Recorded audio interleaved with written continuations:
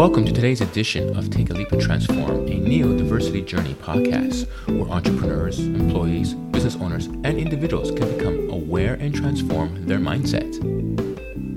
Welcome back to Take a Leap and Transform, a Neurodiversity Journey. I'm your host, Joseph K. Muscat. Are you ready to take a leap with me? We often have trouble communicating effectively, and this is determined how we lead. If we lead at all, in order to communicate effectively, we must overcome doubt, know ourselves, and have purposeful intent. To help us develop these qualities, I welcome Cornelia Rabel of Craftport Coaching. Cornelia spent almost 20 years in the male-dominant steel industry.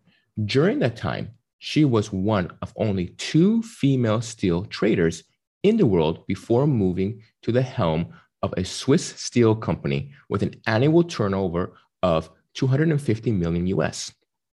This time in the steel industry provided the foundations of the work she currently undertakes with high-achieving individuals and organizations as an executive coach specializing in working with women who aspire to leadership roles. Using neuro-linguistics programming, or NLP, and timeline therapy techniques, Cornelia helps clients overcome imposter syndrome, learn to communicate effectively, deal with unconscious bias, and the lack of appropriate role models. She holds a professional membership of the Association of the Neuro-Linguistic Programming, ANLP, and a qualified in NLP and timeline therapy. She is the fellow of the Institute of Directors, which is by invitation only for services of industries. She's also an incentive trainer. When networking, you are most likely to find her at an ice rink, as she manages 2 age groups of junior ice hockey teams and is part of the Southeast manager team responsible for the National Junior Showcase programming. As an advocate for the diversity and inclusion, she's part of the Women's National Ice Hockey League, WNIHL program, driving the change to realize the vision of for the future, where a player's success is not an inability by society's attributes and values. She also runs a weekend language school with her husband, which means she does not have much free time, but she loves to travel and ski whenever possible. Welcome, Cornelia. Thank you very much for having me. My pleasure. So let's start off. Imposter syndrome. We hear this all the time, and we face it in one form or another. So let's first define, how does it fill us with doubt, and when does it rear its unwanted head? Let's deal with the second part of that question first of all. It tends to hit us most when we're doing something different. So it could be that we were going into a new role at work. We could be taking on more responsibilities. And that's the time when it will hit us hard. It can feel different to different people. So for some people, it's nothing more than perhaps that really uncomfortable butterflies in the stomach. Maybe they worry a lot before they're going to give a presentation, for example. Maybe they actually make themselves physically ill.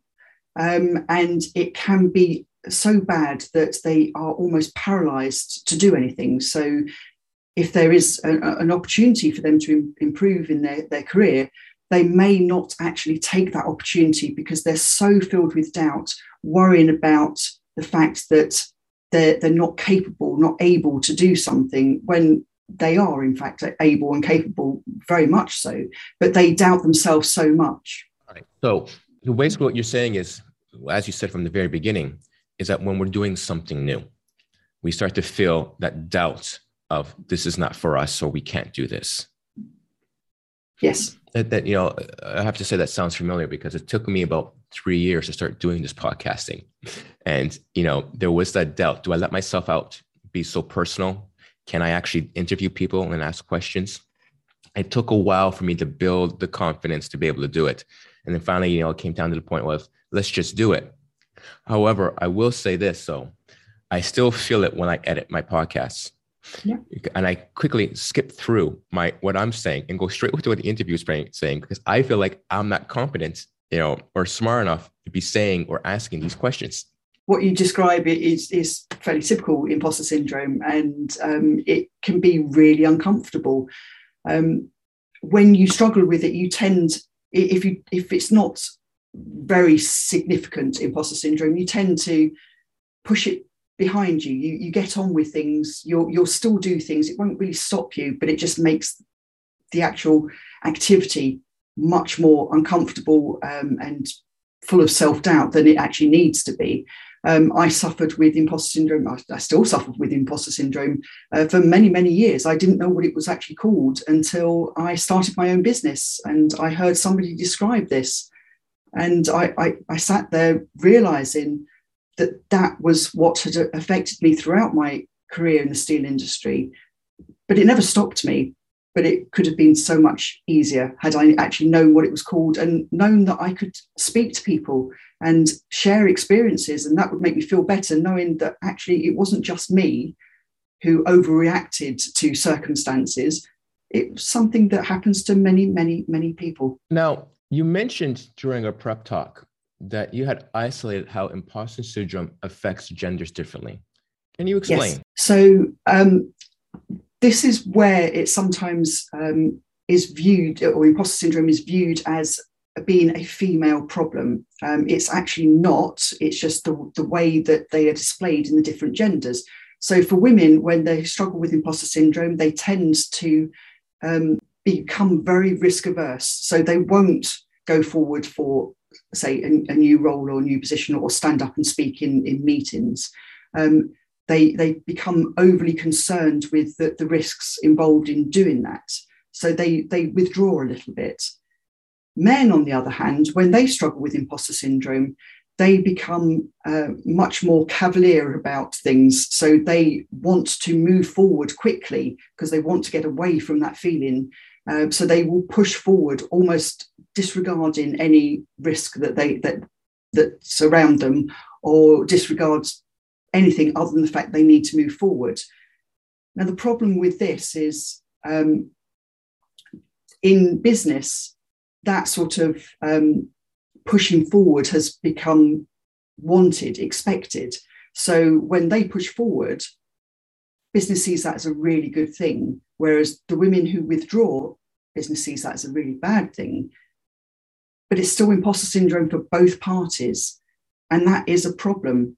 And if you think about it, for men have far less of a support system than women do. So men are far less likely to talk about the fact that they struggle with imposter syndrome. So they're far less likely to get help. And we know that imposter syndrome can lead to other issues. So it can lead to, well, stress for one thing, but also depression and further mental health issues. So it does need to be dealt with. Yeah, that's interesting in the sense. Yeah, I can see, the men just kind of pushing through it. It's been ingrained in the culture that men just have to suck it up and just deal with it and move it forward. And again, the somewhat of a gender bias. Women are withdrawn. Not able to handle it. Which is not really an accurate statement. It's just a different approach about how they view things.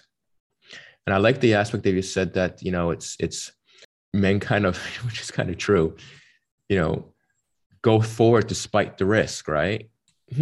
That's interesting. And it's on a very base level as well. So it's not there is no conscious thought involved thinking, well, I'm going to withdraw from this, or I'm going to push forward. It's very basic. It's subconscious. So we do what our subconscious is basically programmed to do, and that's the way that it tends to display in men and women.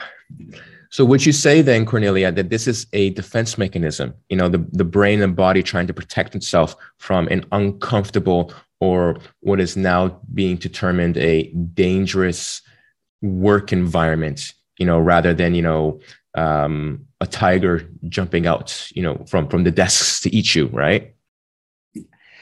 Our issue, if you like, with our subconscious is that everything stems back from those times when we were having to be wary of those tigers jumping out on us. So our mind is programmed to help us in any way it can, but it still relates back to those times when it needed, in order to keep people safe, to react to those things. So that's what causes us those feelings of imposter syndrome, by our subconscious trying to protect us. So it's coming from sort of the right way, if you like, but it's not helping us in our modern life. And there's a real big difference between speaking up in a meeting and having a saber-toothed tiger jump out on you. But our subconscious doesn't really know the difference. So we have to consciously train our subconscious into seeing that these things are actually okay. You know, we're not, it's not life threatening. It's not going to hurt us. It's going to feel uncomfortable for a little while, and then we can carry on. And the more we stretch ourselves, I was going to say easier, but sometimes it's not actually any easier. Sometimes you have to do it again and again and again, and it just feels like it will never end. But we can see that if we do keep moving forward, we have that success. And we may feel that we don't, we're not good enough to actually get that, that we feel that we are a fraud, that we are just there because we're lucky. But the more we do this, the more we can continue to move forward, and knowing that it is something that's in our subconscious, for me at least, makes it easier for me to carry on and just think, okay, I see these feelings that my subconscious is bringing up for me, but I'm just going to carry on with it anyway. Yeah, I agree with everything you said there. You know, especially again, coming back to my experience with the podcast, I found that the more and more I've done it, the more confident I've gotten at it, the more better I've gotten at it, and the lesser the imposter syndrome is, up until it comes editing time, because then I have to hear myself again. But I'm going to push back a little bit here, because you're right to say that the danger level per se, in regards to being eaten alive by a pack of tigers, isn't there anymore. But still, I would argue that the danger level is still there, but in a different completely format, which is, your employer, your peers are going to think less of you if you think that you're saying something of lesser quality, or that you might get demoted or get fired because what you've said or what you've put out there in what you're doing, to try to push forward through that imposter syndrome, could have, again, a potential negative effect. So again, that imposter syndrome is kind of protecting you, from the what if, but you won't know the what if until you actually do it. Yeah. No, I agree with you. And this is why it's important to talk about having imposter syndrome. And, I know that there are employers out there that there is no way you would ever mention this type of thing to them, because immediately you would have a target on your back, and you know that you would struggle further. But we're always surrounded by people that do want us to do well. And maybe that's just friends that are outside the role that you're doing. Just having that opportunity to speak to somebody and almost compare notes, if you like, can help you move forward.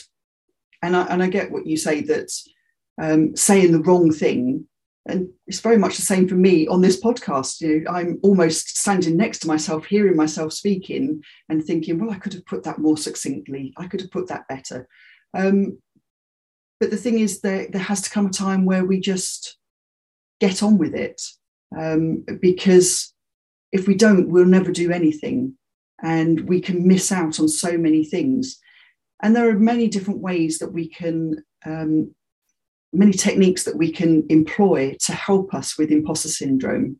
And these are the things that I would encourage people to look at, because it's not comfortable if you're living your life thinking, well, if I say this, then what are people going to think? And the other thing is that so many people around us will be thinking exactly the same thing as well. So it's not just us thinking, well, actually, if I speak up in a meeting and I say this, people are going to think that I'm stupid, I should know better than that. we put a lot of pressure on ourselves. Most of the time, people are around us thinking exactly the same thing. So they're also concerned about speaking up.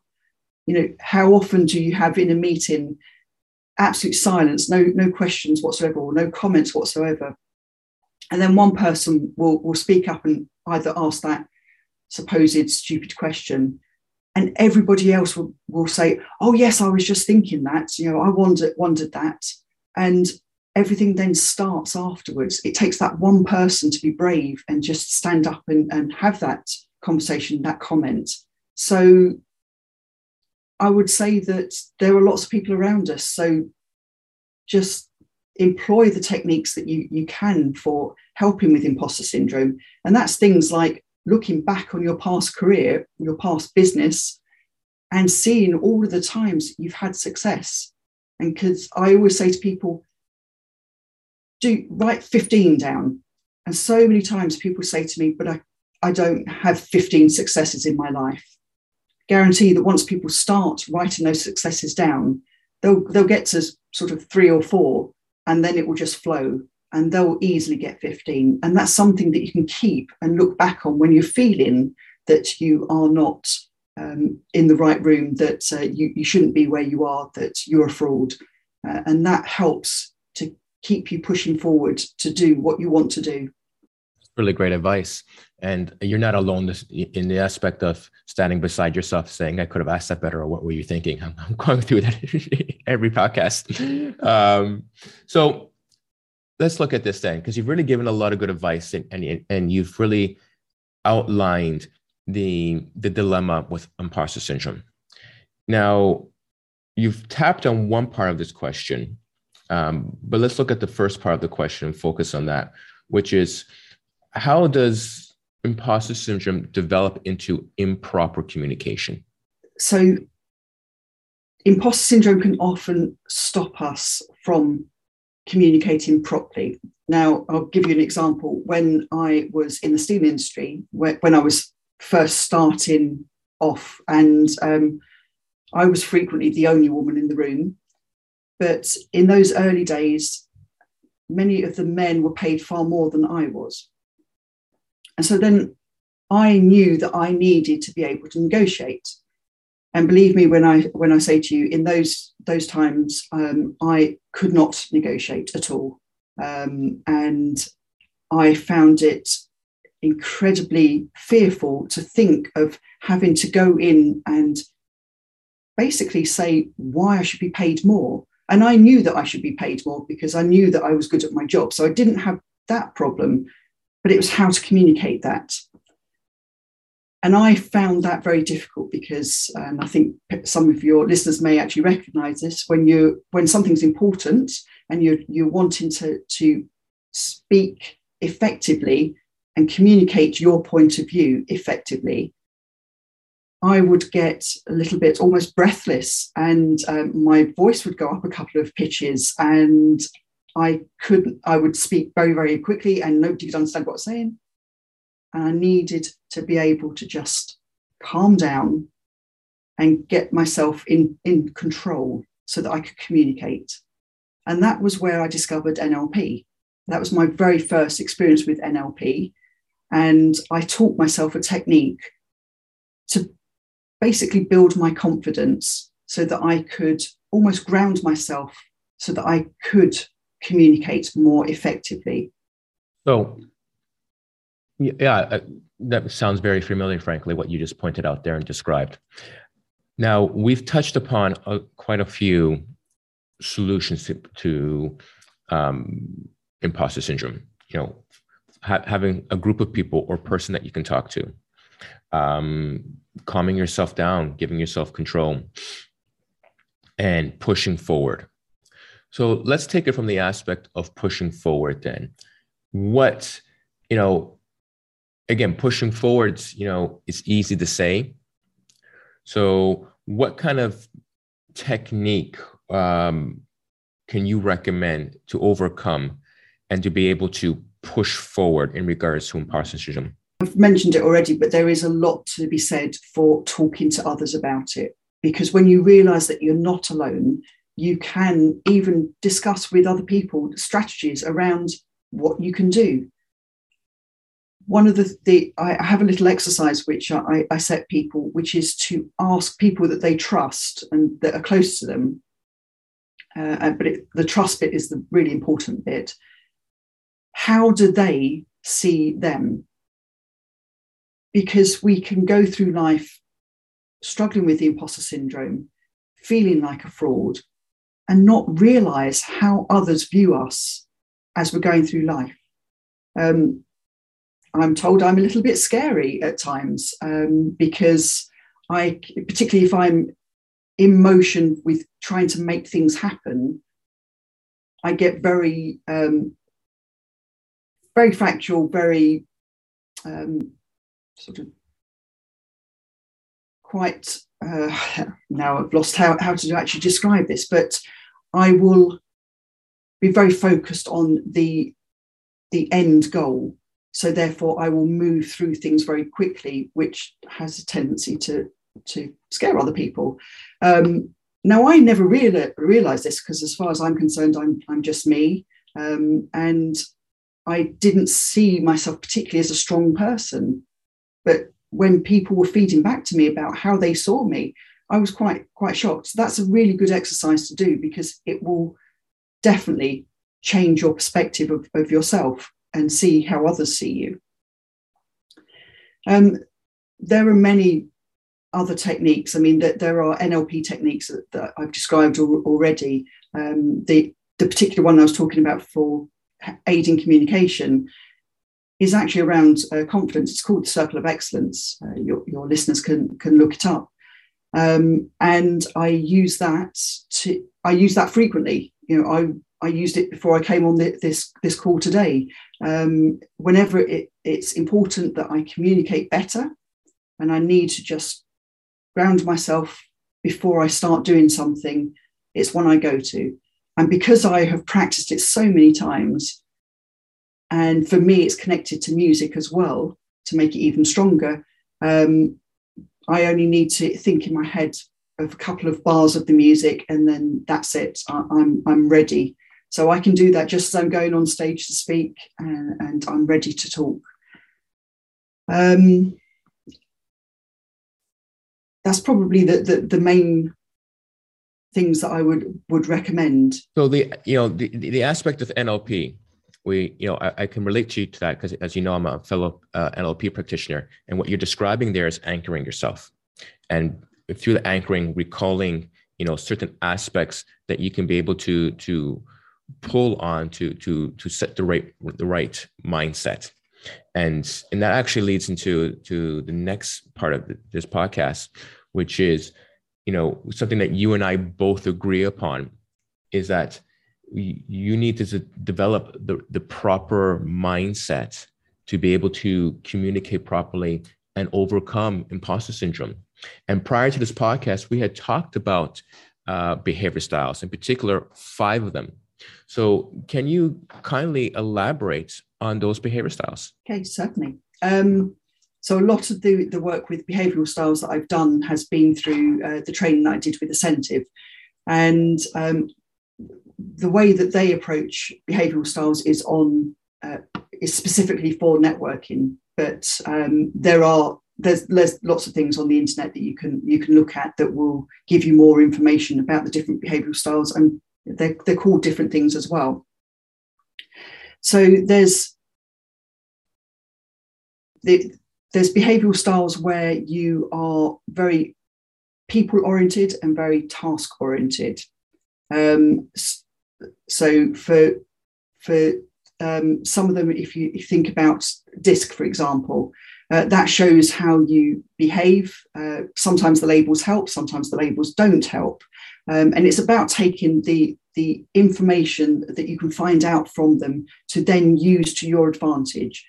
And it's about, as you said, knowing yourself.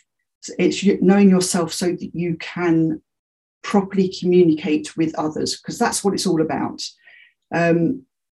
It always interested me to find out that communication isn't so much about what you are saying and doing, but it's about how others receive that communication from you. And that can be why we get that mismatch. We think we're saying something in one way, but it's perceived as something completely different. So I have to be very careful, because I'm actually quite a split in behavioural styles, in actual fact. I'm completely opposite. And I can understand this because one of it is, so the dominant style in DISC. In Ascentive, they call that go-getter, which I think is quite a nice explanation, description of it. And the other side is more sort of the coaching side of things. And obviously that's what I do at the moment. So to put that into context, the D, the dominance, the go-getter, is very goal-oriented. They're going to do things. They know what they want to do. They always have a goal in mind. I need to be careful of that, because if I'm sending you a message, for example, my normal tendency would be just to fire off whatever it is that I'm wanting to know or wanting to tell you. So it would be sort of, Joseph, are we meeting at 8 a.m? That's it. But that, you may read that and think, wow, isn't she rude? And I would never mean that. I would never mean to be rude. So I have to sometimes just dial that back a little bit, because I used that behavioural style very much in the steel industry. I had to. I would not have survived, and I wouldn't have done as well as I did had I not been that style of behaving.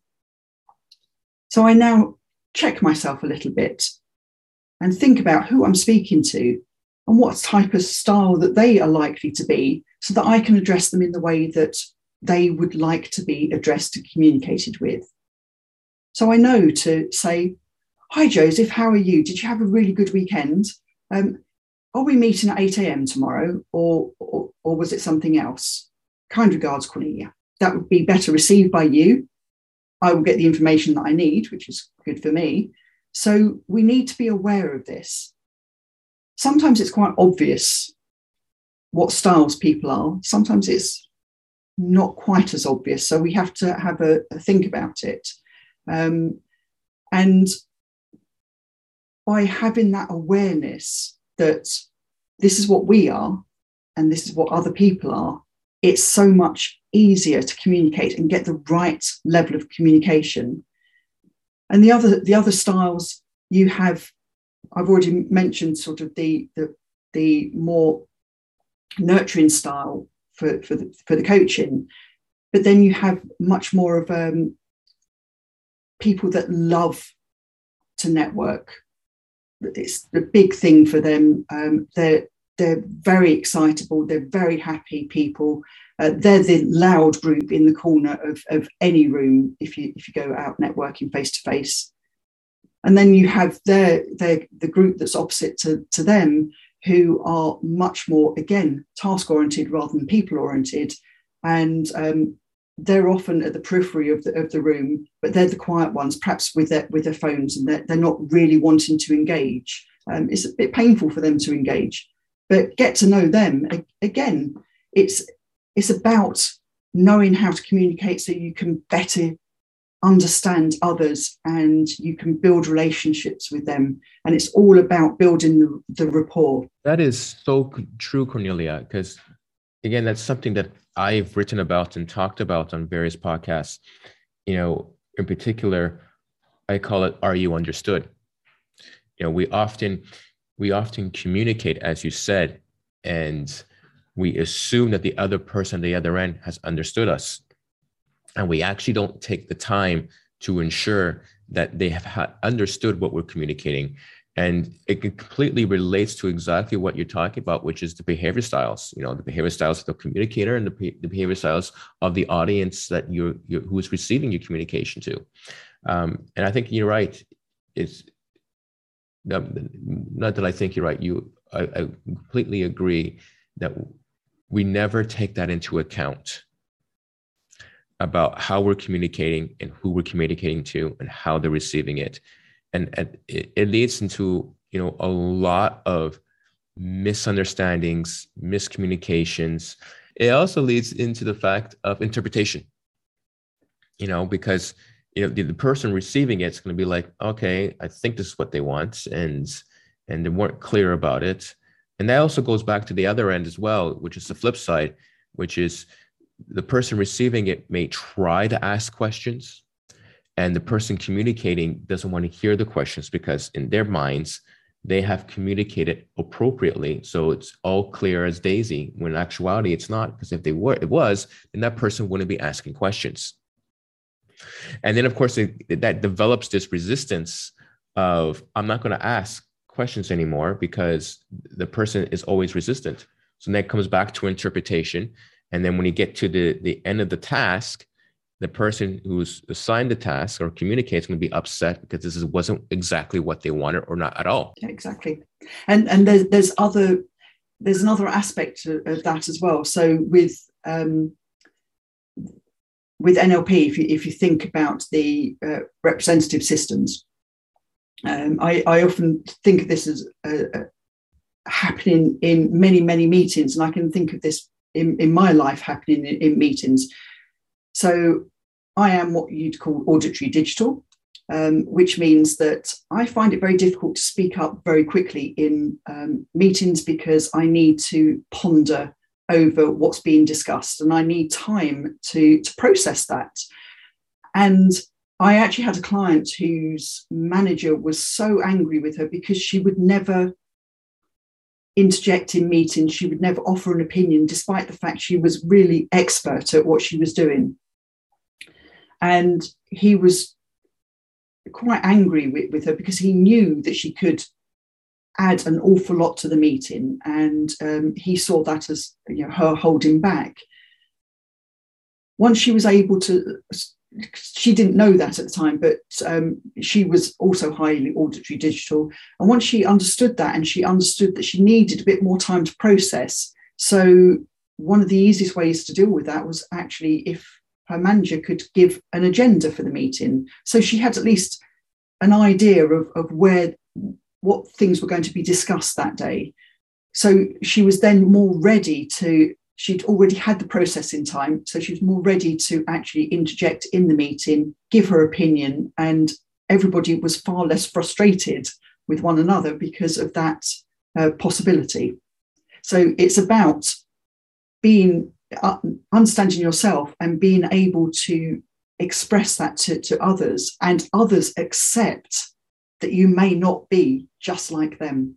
First off, that's really great advice to give the agenda ahead of time. And most people in meetings just don't do that. They just, walk in and expect everybody to participate without having an opportunity to prep, which is, you've hit on two particular things here, which now relates, everything has related to people, but neurodiversity in particular. But one, the ability to have an agenda ahead of time, to be able to prep for an interview or prep for, a particular meeting. A lot of neurodiverse individuals' talents are unable to produce on the spot without having that foregone knowledge. And as you said, it gets misinterpreted that they're incapable, or they are capable, but no one understands why. And you've also hit on the aspect, I wasn't familiar with auditory digital. That's a nice little term, because I'm definitely auditory digital as well. And I talk about it, but I talk about it without knowing the term. But I it's exactly what you said. I say to, that you have to take into account in regards to either processing speed or executive function or working memory, which is, again, all cognitive function, which is you need to give people time to receive the information. You need to give people time to be able to process the information. And then you need to give people time to be able to respond or act on that information. But too often, we don't allow people that time. We just expect, here's the question, where's the answer, within the same split second that we've given the question. Yeah. And And then, of course, that gets compounded when you walk into a meeting and you don't have an agenda to prepare for, to know what you can, but where you can input your 2 cents at the appropriate time. That's really interesting. Auditory digital. I'll have to remember that one. So just to explain that very quickly to your listeners. So auditory digital is basically when, if you think about a movie playing in your mind, and you have the director's commentary on that movie, that's what it's like being auditory digital. You have that constant inner voice making comment on everything that's going around, which means that you need more time to actually process, because you have to not only run the movie, but you have to have the director's commentary that you then need to sort of act on. So that's why it takes a little bit longer. And going down to having an agenda, I mean, not only is that helpful for a vast majority of people, but it's more efficient for the business itself to actually produce an agenda. So you don't just sit there and talk about rubbish and not achieve anything. So I'm in great favour of having an agenda to any meeting that you actually have. That's a very fantastic analogy that you painted there. And it also relates to our NLP training as well, because we talk about something very similar in that regards. So, all right, we've talked about imposter syndrome, we've talked about behavioral styles, and that all now is related and compounded into communication. So now this brings us into the aspect of leading with intent and with the proper intentions.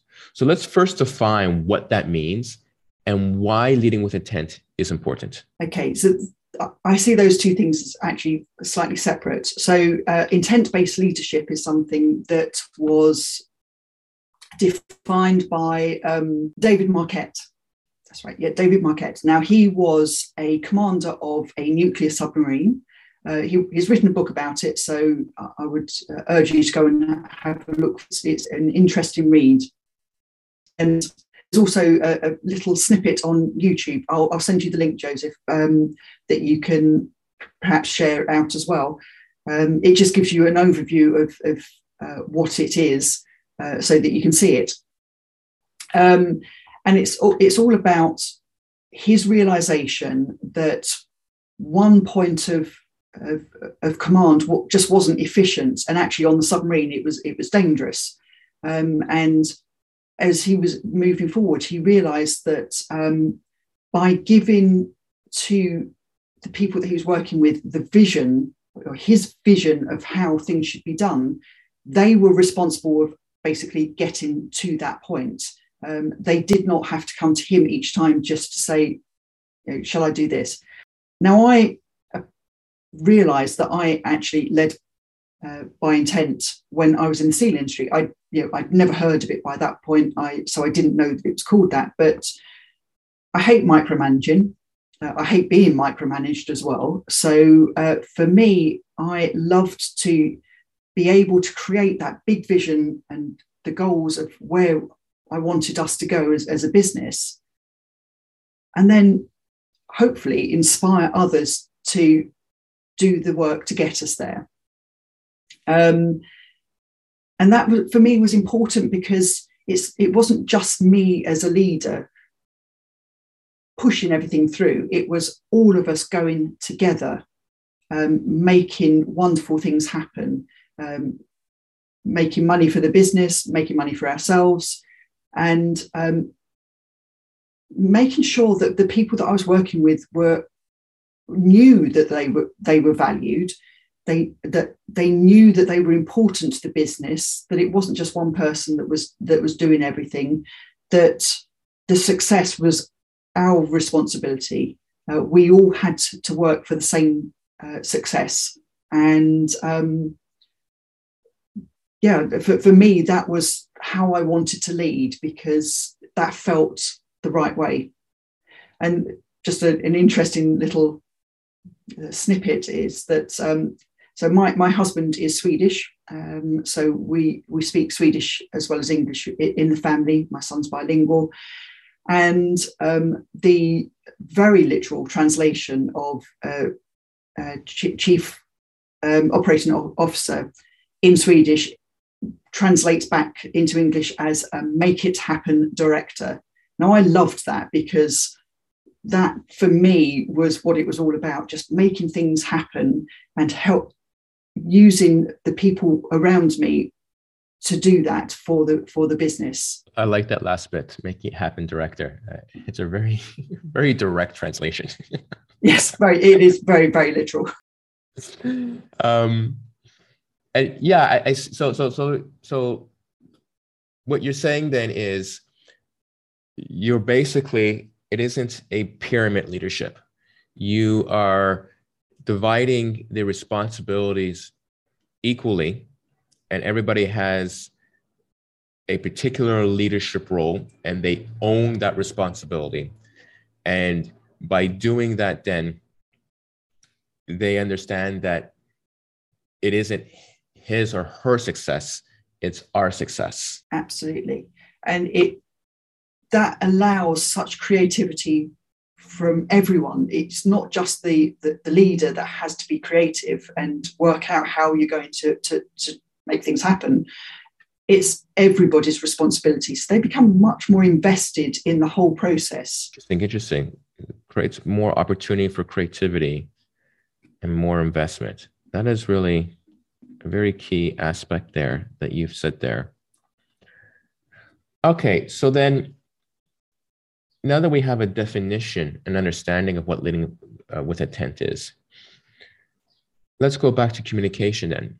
How does leading with intent help us become more effective communicators? In a very basic way, if you're leading with intent, you need to communicate effectively. If you can't communicate, then you're not going to be able to give across your vision to the people that you're working with. And so much lies with the communication, because you need that, perhaps looking at also psychological safety. If you're the people that you're working with, that you're leading, don't feel safe in speaking up about things and issues and possibilities to make things better, then you're never going to get anywhere. If you can't communicate effectively, then how can you help everybody else understand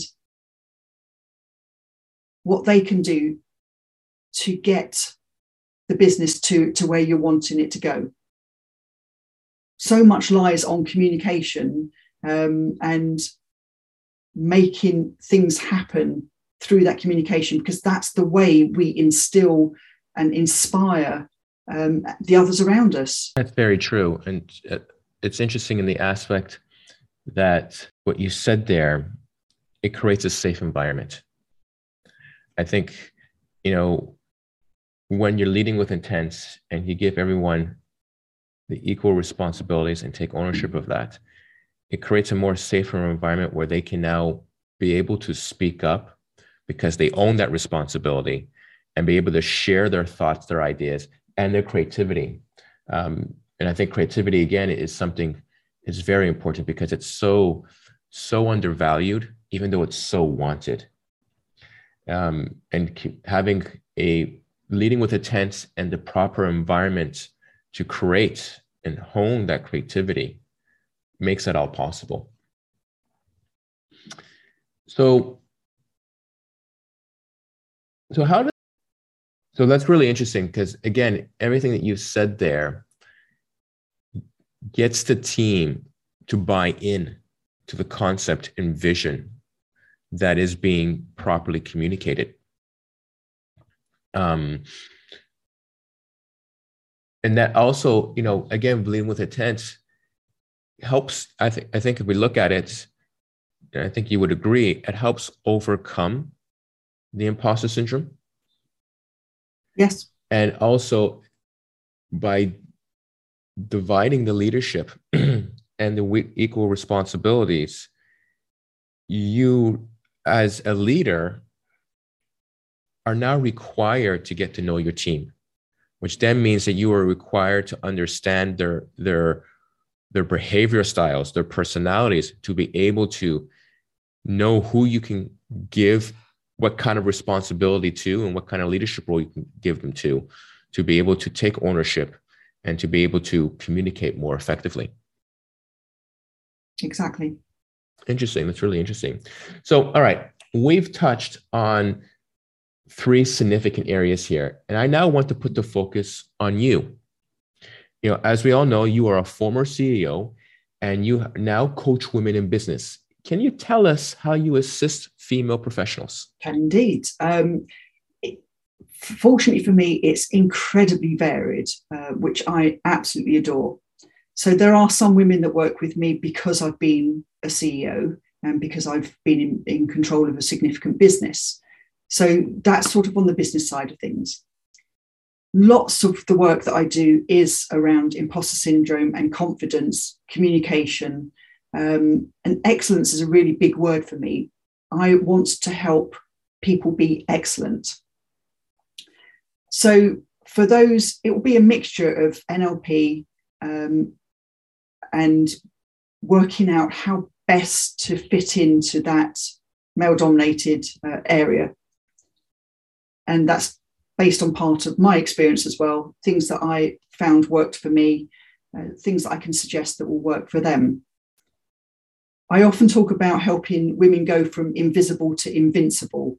And it's a process because so many women want to get into leadership roles, but it can be a fight to actually do it. And this is why I do what I do, because for me, yes, I was successful, but it was a real fight at times to actually push myself forward, which wasn't really my nature at the time. I had to be much more, much stronger than I'd ever thought that I could possibly be. And I realized through some incidents that actually happened fairly early on in my career, I only realized their significance later, where I had a male trader sort of shouting and screaming at me, and it was devastating. And I realized that I was really fortunate because I actually had my husband who was a cheerleader for me. But it would have been so much better if I'd had somebody that had a real understanding of the business and what it felt like to me. And that's probably what it all comes down to with the women that I work with. I know what it feels like. I know what those microaggressions feel like, you know, those little things that niggle at you every single day when men will say, oh, make us the tea and those sort of things. And I got that when I was CEO as well. They would ask me to make the tea because they would assume that it was one of the other men that was actually the CEO. And these things, I mean, they're microaggressions, they build up over time. I know what that feels like. I know what it feels like to be passed over responsibility and that given to men. So I know what it feels like, and I have the tools to help the women that I work with to find their place in the business and to make it work for them, to make things happen for them. That's fantastic. And again, coming from your experience, you have a lot to add value and to help. And I like that one little phrase there, helping women transition from being invisible to invincible. And especially in a male dominant world, that is so crucial and a very important skill. And I think as well, you know, you're coming from, again, as you said, a perspective of you've lived it. So because you've lived it, you can be their cheerleader and at the same time coach them on how to achieve that success. So how can people find you then? It's actually really easy. If you search for Cornelia Raubel, you're going to get to me because I'm the only Cornelia Raubel in the entire world. So if you're talking about imposter syndrome, and that's a good one for it. You can find me on LinkedIn. My website is www.craftport.com. And I'm always open for conversations. I love to talk to people. So come, let's have a virtual fika, which is the Swedish version of coffee and cake. Thank you, Cornelia, for your wonderful insight. I encourage you to reach out to Cornelia, especially for our female audience who is ready to become empowered. As well, I will always post our guests' information in the show notes, so you'll be able to find all that information Cornelia has provided, such as her website and her LinkedIn page, to be able to connect with her. As I take this podcast further, I'm looking for ways I can engage with you to create more amazing content. It is because of this I've created a Patreon page where you can comment with me more directly with several options, including where you can watch the full video of past and current interviews. You can also find me on my social media pages and my groups. I encourage you to join my groups on either LinkedIn or Facebook. I posted the links in the show notes. Till next time, take a leap and transform.